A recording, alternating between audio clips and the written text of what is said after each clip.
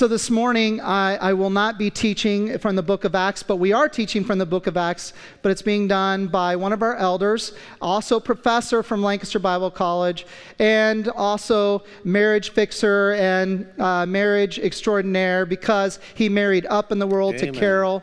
And so therefore, he's figured out a lot since he's been in that marriage. Amen. And so would you welcome to the stage Dr. Ed Sherman? You can just call him Ed. Good morning.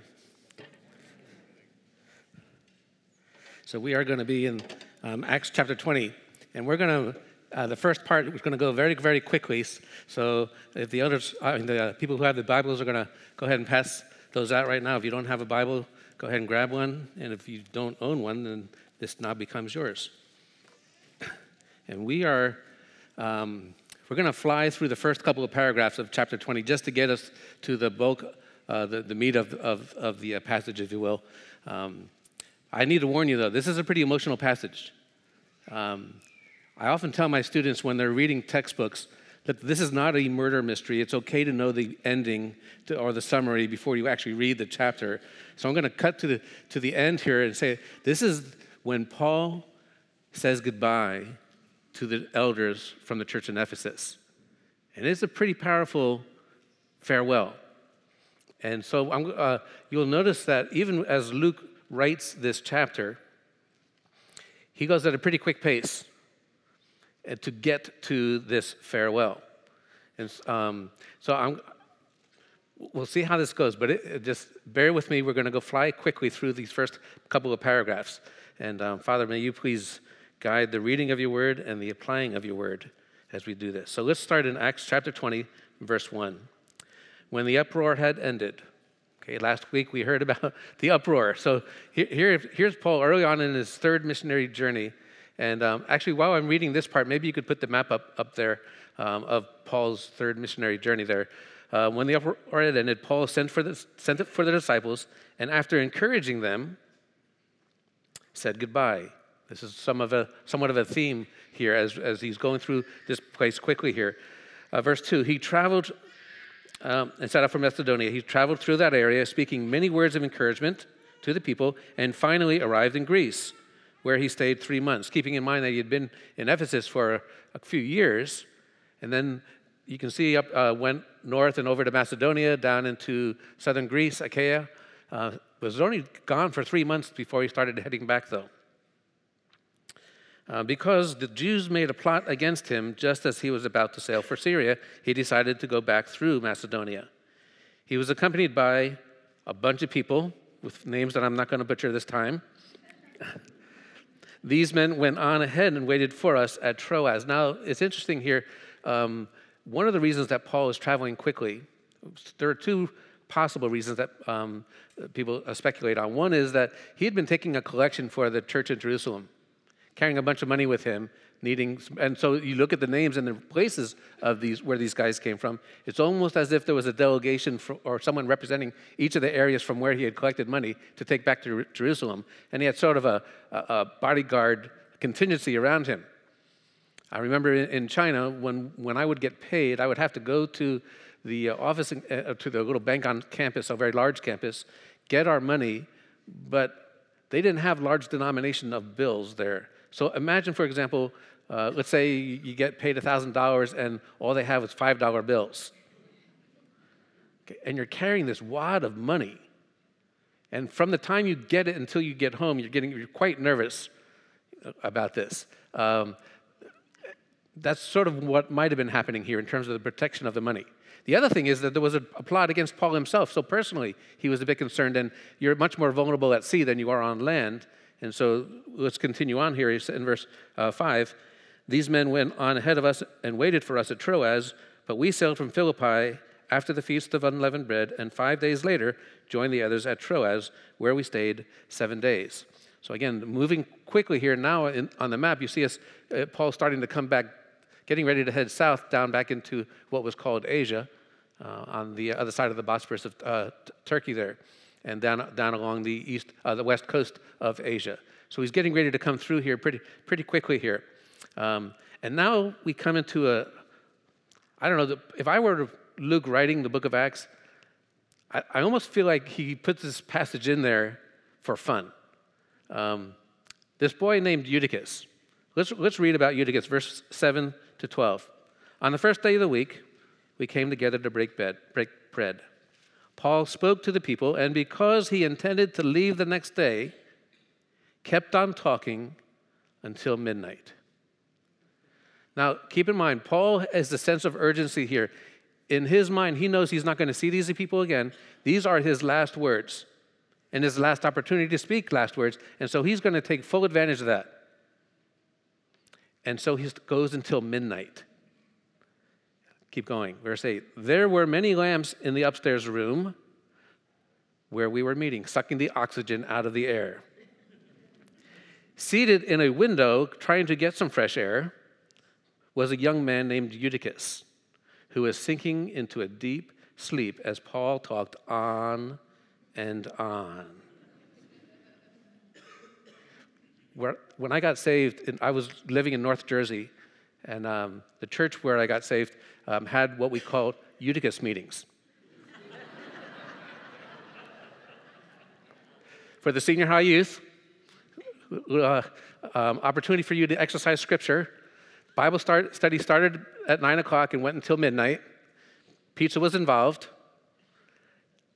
So here's Eutychus, falling into a deep sleep. When he was sound asleep, he fell to the ground from the third story and was picked up dead. A nice little graphic here for a PG version on the next slide here, as we see poor old Eutychus.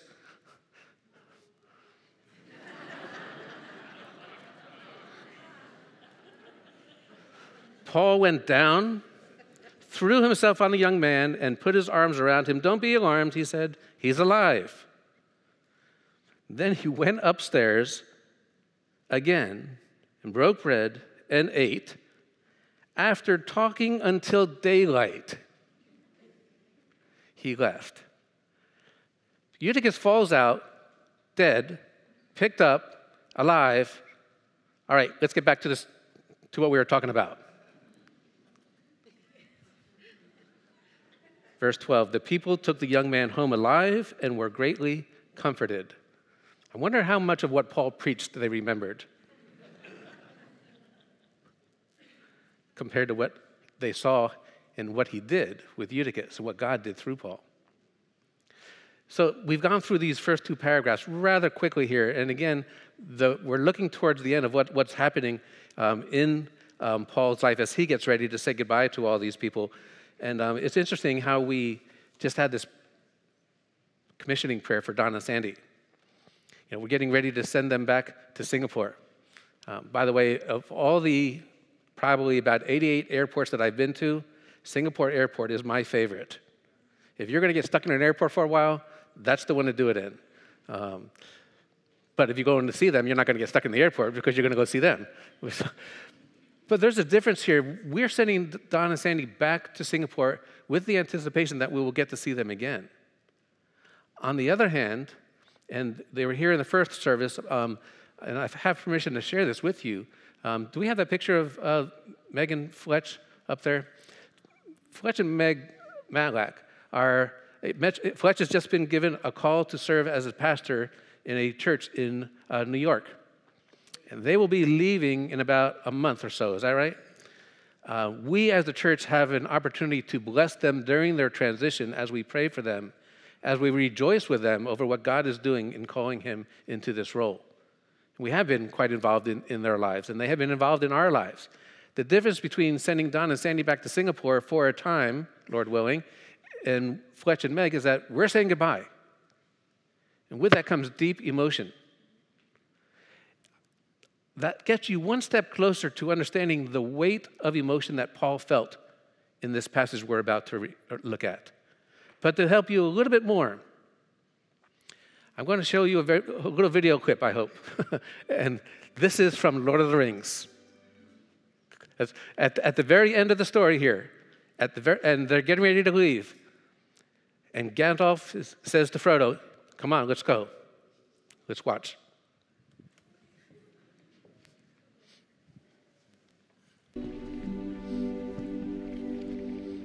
Farewell.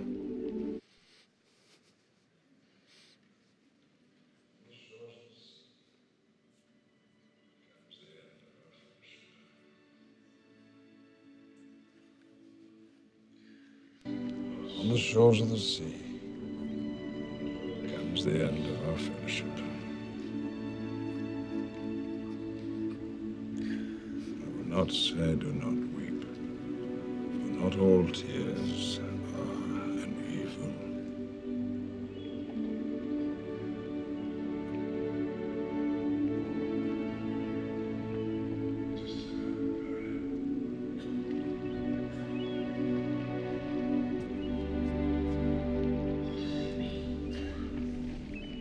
It is time, Rhoda.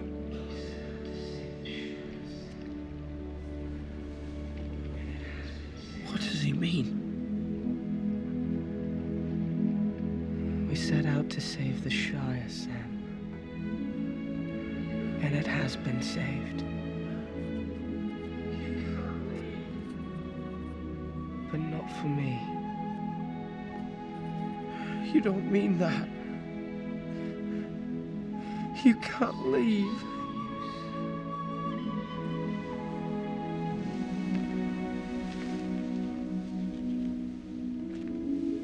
The last pages are for you, Sam.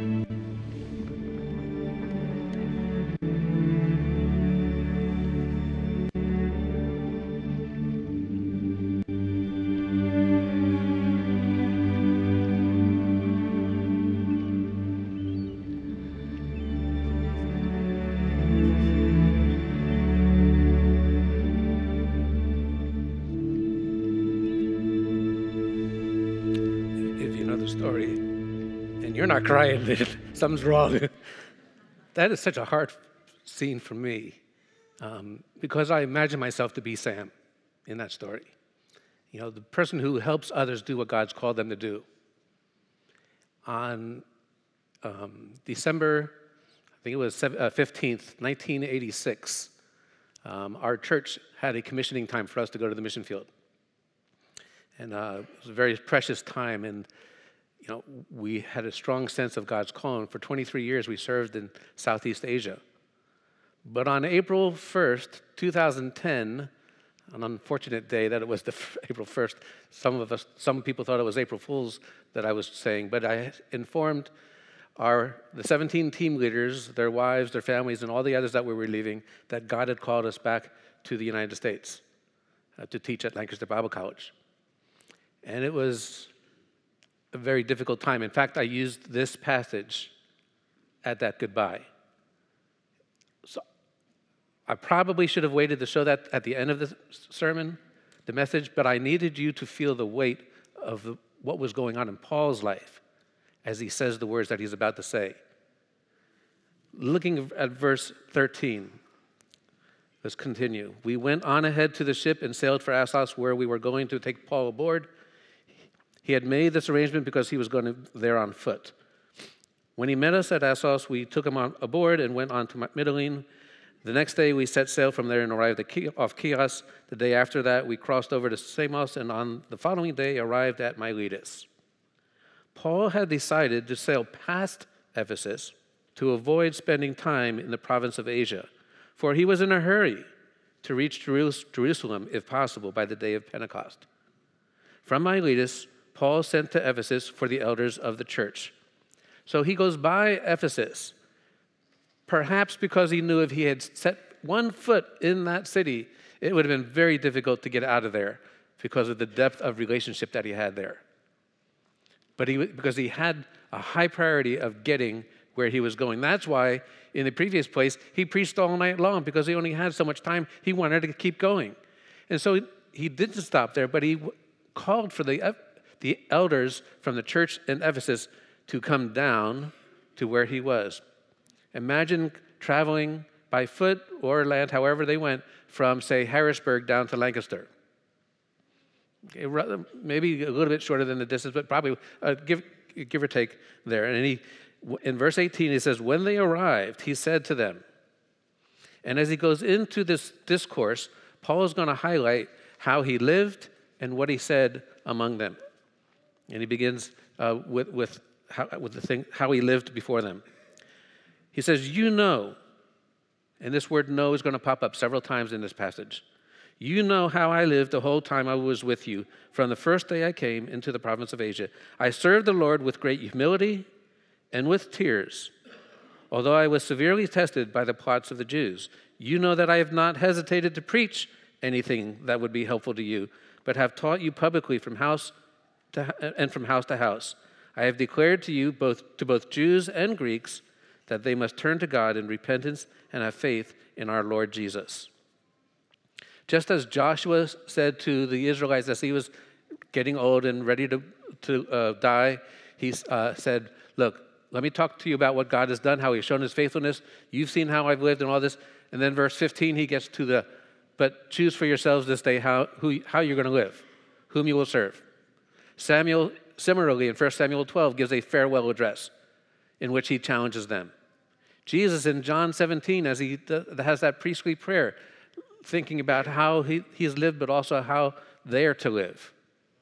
And so here is Paul rehearsing how he lived. And how did he live? With integrity, with tears, with humility.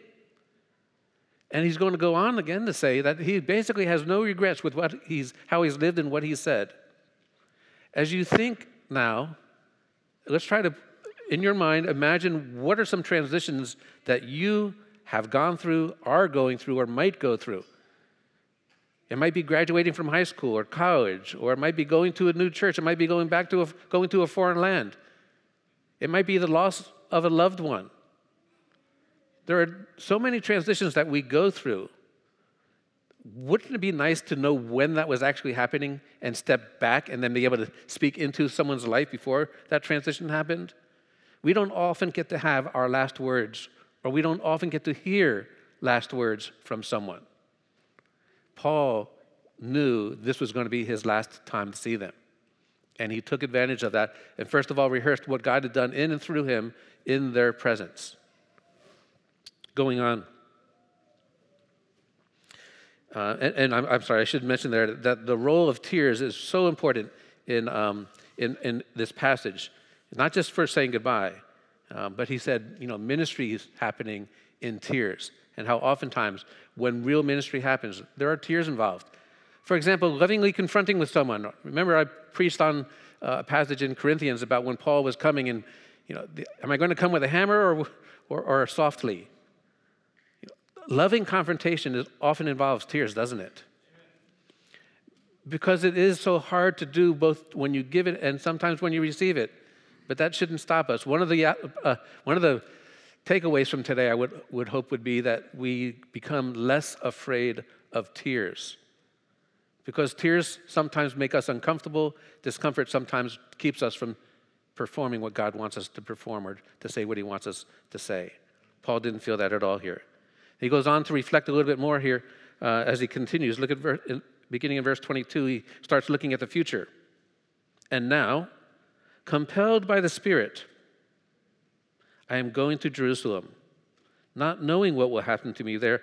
I only know that in every city the Holy Spirit warns me that prison and hardships are facing me. So he's just said, I don't know what's going to happen, but I do know it's not going to be pretty. And yet he decides to go anyway. How many of you have ever heard it said that the safest place to be is in the center of God's will? Anyone ever hear that? Not true. It is the best place, but it certainly may not be the safest place, and sometimes it may even be the most dangerous place. But if you're walking closely with God, he is there with you and guiding you, and you're leaning on him. He's there with you anyway. And so Paul, knowing that, in fact, Hebrews 12 has a great talks about how Jesus said, look at Hebrews chapter 12, verses 1 to 3. It'll be on the screen here, just to save you time from looking at it. Jesus speaking of, therefore, since we are surrounded by such a great cloud of witnesses, let us throw off everything that hinders and the sin that so easily entangles, and let us run with perseverance the race marked out for us. Let us fix our eyes on Jesus, the author and perfecter of our faith, who, for the joy set before him, endured the cross, scorning its shame, and sat down at the right hand of the throne of God. Consider him who endured such opposition from sinful men, so that you will not grow weary and lose heart. Just as Jesus had his eyes fixed on the joy before him through the ministry of the cross, so Paul here knows that when he goes to Jerusalem, it is not going to be easy. But the knowledge is that this is what God has compelled him to do. Sometimes you've heard it before, courage is not the absence of fear. Courage is knowing that there's fear, but going anyway. And so sometimes we say, God, is that really what you want me to do? You want me to talk to that person? You want me to do this? Yes. Well, okay, if that's what you want me to do, then that's what we'll do. Verse 24 says a little bit more. However, I consider my life worth nothing to me, if only I may finish the race and complete the task the Lord Jesus has given me. What is that task? The task of testifying to the gospel of God's grace. One of my fears at a church like ours, where we emphasize oikos ministry so much, is that we allow the oikos aspect of it, the relational aspect of it, to overshadow the gospel proclamation aspect of oikos evangelism and discipleship. And so having those relationships is a means to a greater end of sharing the gospel, challenging them with Scripture, from a life of integrity and humility, and yes, sometimes tears, so that they will see and hear a life based on the Word of God. He doesn't stop there, though. And here again in verse 25 is the word now again. And now he starts moving beyond just reflecting back. Now he's going to make it more personal for them. And he has a concern about them, and he then commissions them. Verse 25, now I know that none of you among whom I have gone about preaching the kingdom will ever see me again. Imagine you're those elders. They had not known that, and now there it is, the shoe drops. Wait, what? We're not going to see you again? What do you mean? And just as Sam says to Frodo, what does he mean? And Frodo says, we set out to save the Shire, and we did, but not for me. And you see in Sam this depth of loss in a moment. No preparation. In a few minutes, he's gone. The elders are feeling that same weight at this moment. You will never see me again. Verse 26. Therefore, I declare to you today that I am innocent of the blood of all men, for I have not hesitated to proclaim to you the whole will of God. And here's the extra. If I could, I would take every elder, past, present, and future, and have you in the front seats right now for this next section right here. Keep watch over yourselves and all the flock of which the Holy Spirit has made you overseers. Step one, watch over yourselves.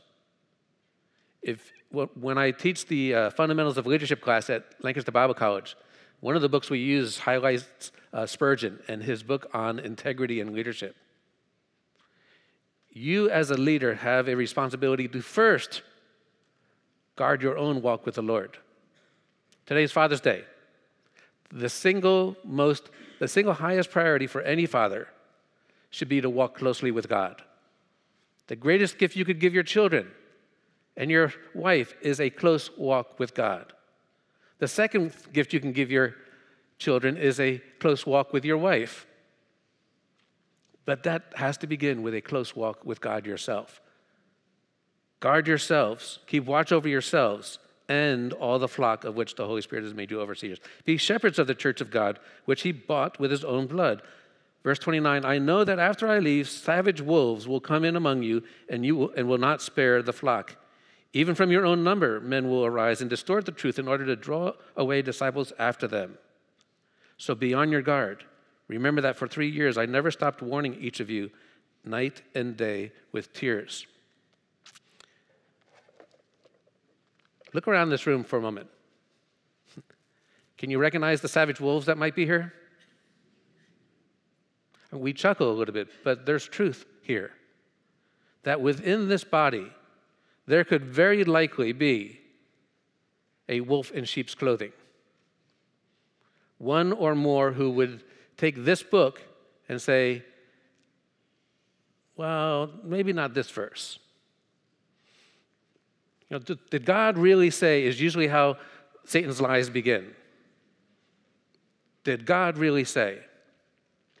And so they look at this book and say, you know what? We don't really need to follow that verse. Sometimes, have you ever been tempted to say, I wish that verse wasn't in here? In fact, you know what? Let's just get rid of that one.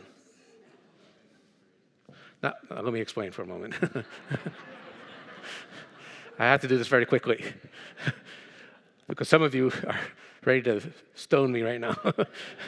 This particular Bible I ordered many years ago, and it is missing a large chunk of scripture in it. I called the distributor, the person who sold it to me, and they said, oh, sorry, we'll send you another one. Well, what should I do with this? I'll just throw it out. Well, I'm not going to throw it out. There's going to be a teaching opportunity someday.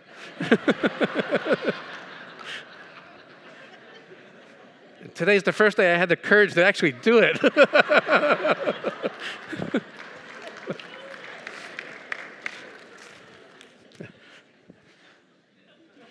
But, okay, reel it back.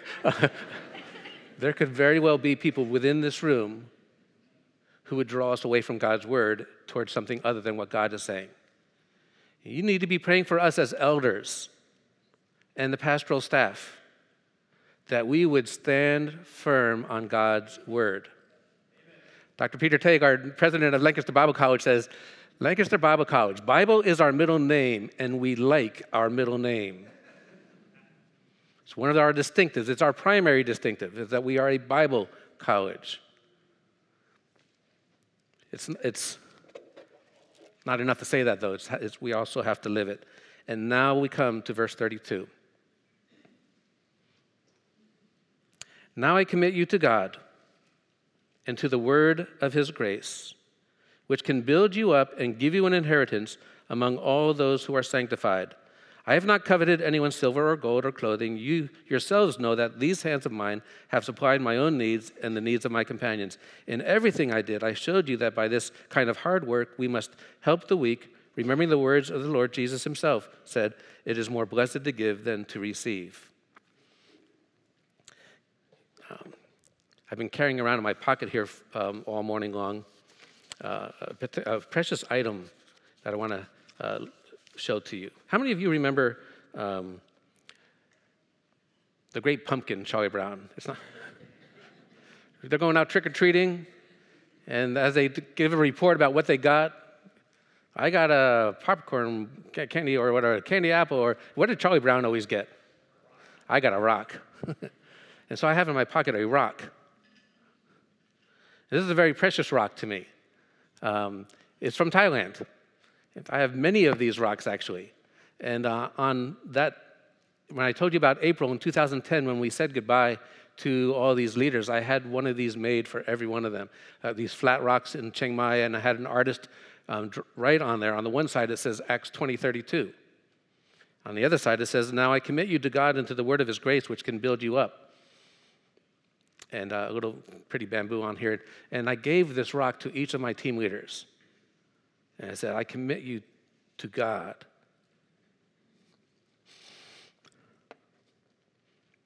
And to the word of his grace, which is able to build you up. People, my love language, my primary love language is words of affirmation. I'm always nervous to say something like that because then after church, I don't know whether they really mean it or not. Say it was a good message. But when we left China and when we left Thailand, in each of those places, someone took upon themselves this huge goodbye where people had a chance to share testimonies, or one team actually wrote a song and all kinds of things to say, thank you for what you've done, which is nice. But one of the dangers is that we leaders can sometimes get sucked up into getting appreciated and looking for those words of affirmation. Paul had no such problems here. This was about what he wanted to impart to them. You need to walk closely with God. You need to guard the flock. And then at the end here, he talks about being generous. And he quotes Jesus when he said, it is more blessed to give than to receive. Take care of the weak. Be generous in your giving. But not just generous, be intentional and be intelligent. It's interesting how when you think about giving on the mission field, there's a book called When Helping Hurts. And Glenn Schwartz wrote another book, it was actually about 10 years before that one, where he talks about dependency and the danger of giving so much that the people will become dependent on the giving. And what Glenn Schwartz says is we sometimes actually rob people of a blessing because we put them as receivers all the time that they never get to give. And sometimes we need to allow ourselves, well, how many of you would be like me, where I find it more difficult to have my feet washed than I do to wash someone else's feet? I'd rather wash or minister to others than I would have them minister to me.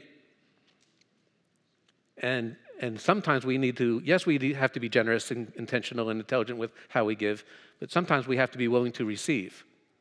That's more difficult for some of us. By the way, it is a good time for us to think about being generous and intentional and intelligent with our giving as we move into the next phase of what God's calling us to do here at LEFC, is it not? Well, let me read this last paragraph here as we start to wrap up a little bit. And here it is. When he had said this, he knelt down with all of them and prayed. They all wept as they embraced him and kissed him. What grieved them most was his statement that they would never see his face again. Then they accompanied him to the ship. And all the more you see how the Grey Havens clip from Lord of the Rings is so relevant to this passage right here. When we were in China, the Chinese custom, when you're traveling somewhere, they will come with you as far as they possibly can. And just before you get on the plane or the train or the bus, they will load you up with gifts that you have no room to carry, have no desire to keep. Some of the tackiest gifts we've ever received were given just before we left. But they are a giving, hospitable people. And we in America, when it's time to say goodbye, some of us don't even get out of our chair. See ya. If I'm being Asian, I'm getting out of my chair, I'm walking outside the door, I'm walking to the door, to the car, and waiting until you leave until I cannot see you anymore. And I imagine something like that here, just as we saw in the video clip. Until he was out of sight, they were going to hold on to as much as they could. Such was the depth of relationship that they had with this man, Paul, who had given himself to them. And so how about us in our lives? When we think about transitions, one of the things I would like to challenge us to do as a body of believers is to become more sensitized to those around us who are going through transition and do what we can to help them through transitions. The Matlacks, for example, the Grahams as they go back, and others who you know, whatever those transitions might be. And a little tool that I picked up in a book I'd like to share with you is it's about building a raft. And this comes from the TCK experience, Third Culture Experience, written by Dave Pollock and Ruth Van Rieken. And you see the RAFT, reconciliation. The idea here is that you say the words, I'm sorry. You reconcile. Because if you don't reconcile this relationship, it will come out in some other relationships in the future. Make sure that you don't leave or don't help someone to leave with no unreconciled relationships. They need to hear the words, thank you. We sometimes assume, they know that I appreciate them. Yeah, but tell them once again, thank you for what you've done for me. F is farewell, saying goodbye. This is the hard part for many of us. Carol's sister, after a couple of times when we would go, every time we would leave to go back to the mission field, it was very difficult for her. And at one point in time, she said, I can't do it anymore. I can't go to the airport anymore. I'll say my goodbyes here. And for different people, we have to think about, but they need to hear the words goodbye. Sometimes it's saying, with our children, when we left Hong Kong or Thailand, we would work through a process of saying goodbye to people, saying goodbye to places. We took them to some of their favorite places to take pictures so that they could remember those places. To if you have any pets, what's going to happen to the pet? Because if the child sees you giving their pet away, they start thinking, what about me? Okay, but working through some of those goodbyes and possessions and things like that. But then the last one, T, think destination. What does it look like when you get to the other side? When we came back from Thailand to the States, we had to ask ourselves, what kind of reception do we want at the airport, for example? Do we want everyone there with banners and balloons and no.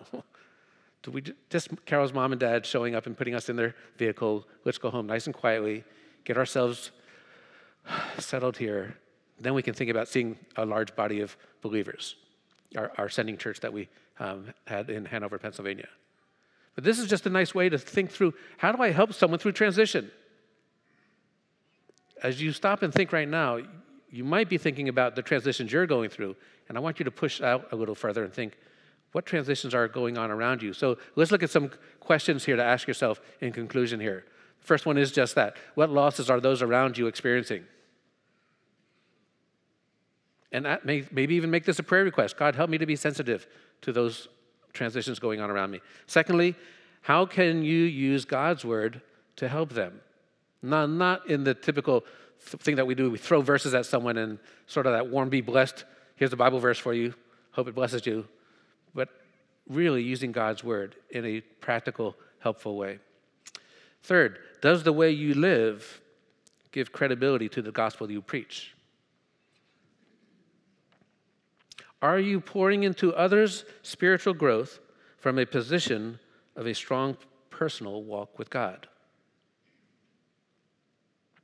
Do you give generously, intentionally, and intelligently? And are you comfortable with tears? Now, I have 4 daughters, 3.5 sons-in-law. Matt is actually doing this sound. Nothing's gone wrong, so I think July 8th is still on. I grew up with 5 brothers and a sister, though, and tears weren't a big part of our family, at least not publicly. Growing up with having 4 daughters in the home, however, has made me much more comfortable with tears. Now, when we first got married, we were looking for a place to live. And we looked at a place friends had found for us, a very, very old, actually it was a chicken coop on a farm, turned into a tenant house on a farm.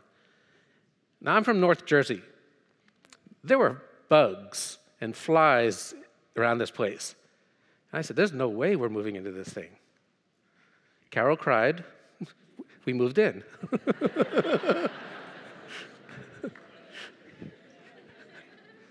That doesn't work so much anymore, though, does it? Because I've grown comfortable with tears. In fact, Carol was at a retreat for missionaries and a bunch of in Budapest, I think it was. And when she came back, we were talking about it, and I said, well, how'd it go? And she said, oh, there was a lot of ministry. The women were really crying. And this became sort of a byline for us, and we'd say, was there ministry, meaning were there tears?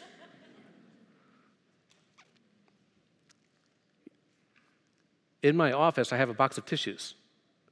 I didn't realize this for a long time, but I once had a student come into my office and say, oh yeah, I've heard about office visits with Dr. Ed. They talk about how you cannot go into this office without crying sometime. And I'm thinking, yikes, is that the reputation I want to have? I don't know. But what the somewhat veiled compliment, I think, was that I'm a listener. And that the gift of listening is a precious gift that we don't give as often as we should. And having a box of tissues helps, but that listening ear becomes part of the ministry. Just, I would say, on the one hand, what you say and how you listen become ministry.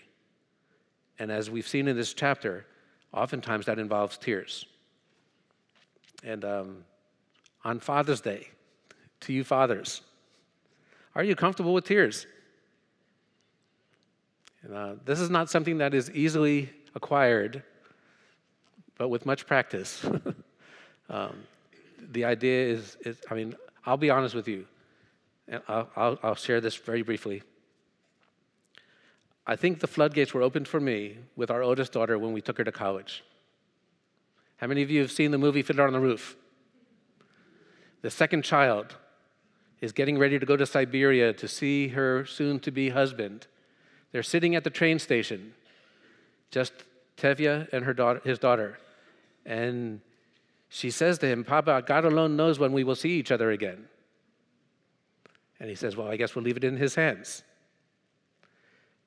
Oh, here we go. So my oldest daughter, we're in Thailand.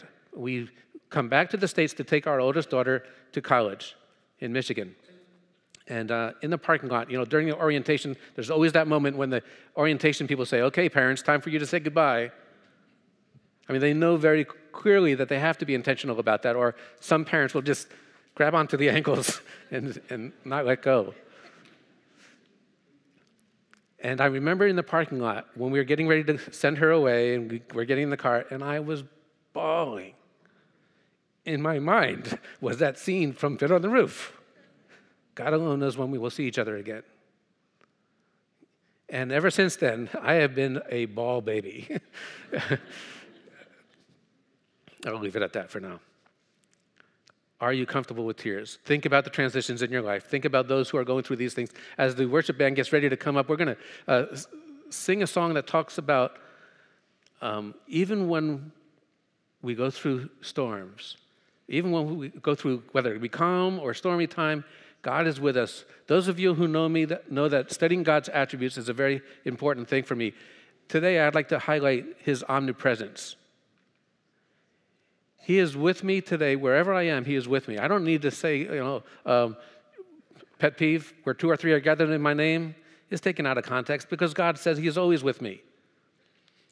He's going before me, and he's remaining behind me. As Don and Sandy get ready to go back to Singapore, God goes with them.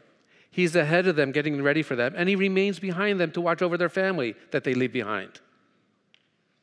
Isn't it nice to know that whether we go through storms or not, God is with us wherever we are, whenever we are? Let's close in prayer and we'll sing that song. Father, thank you that you are here with us right now, that you never leave us nor forsake us. Thank you that you love us with an everlasting love. And as we think about this passage, thank you for the testimony of Paul. May you help us also to say what we need to say, to live as we need to live, so that we would not get in the way of the proclaiming of your message, the message of the gospel of grace. In Jesus' name, amen. You know, at the end of that verse, 20 verse 32, he says, grant you an inheritance among all those who are sanctified. That word sanctified has the idea of being set apart for a purpose. Just as a butcher takes a piece of meat to be cooked and enjoyed, so God sets us apart for a purpose, to bring glory to him through how we live and what we say.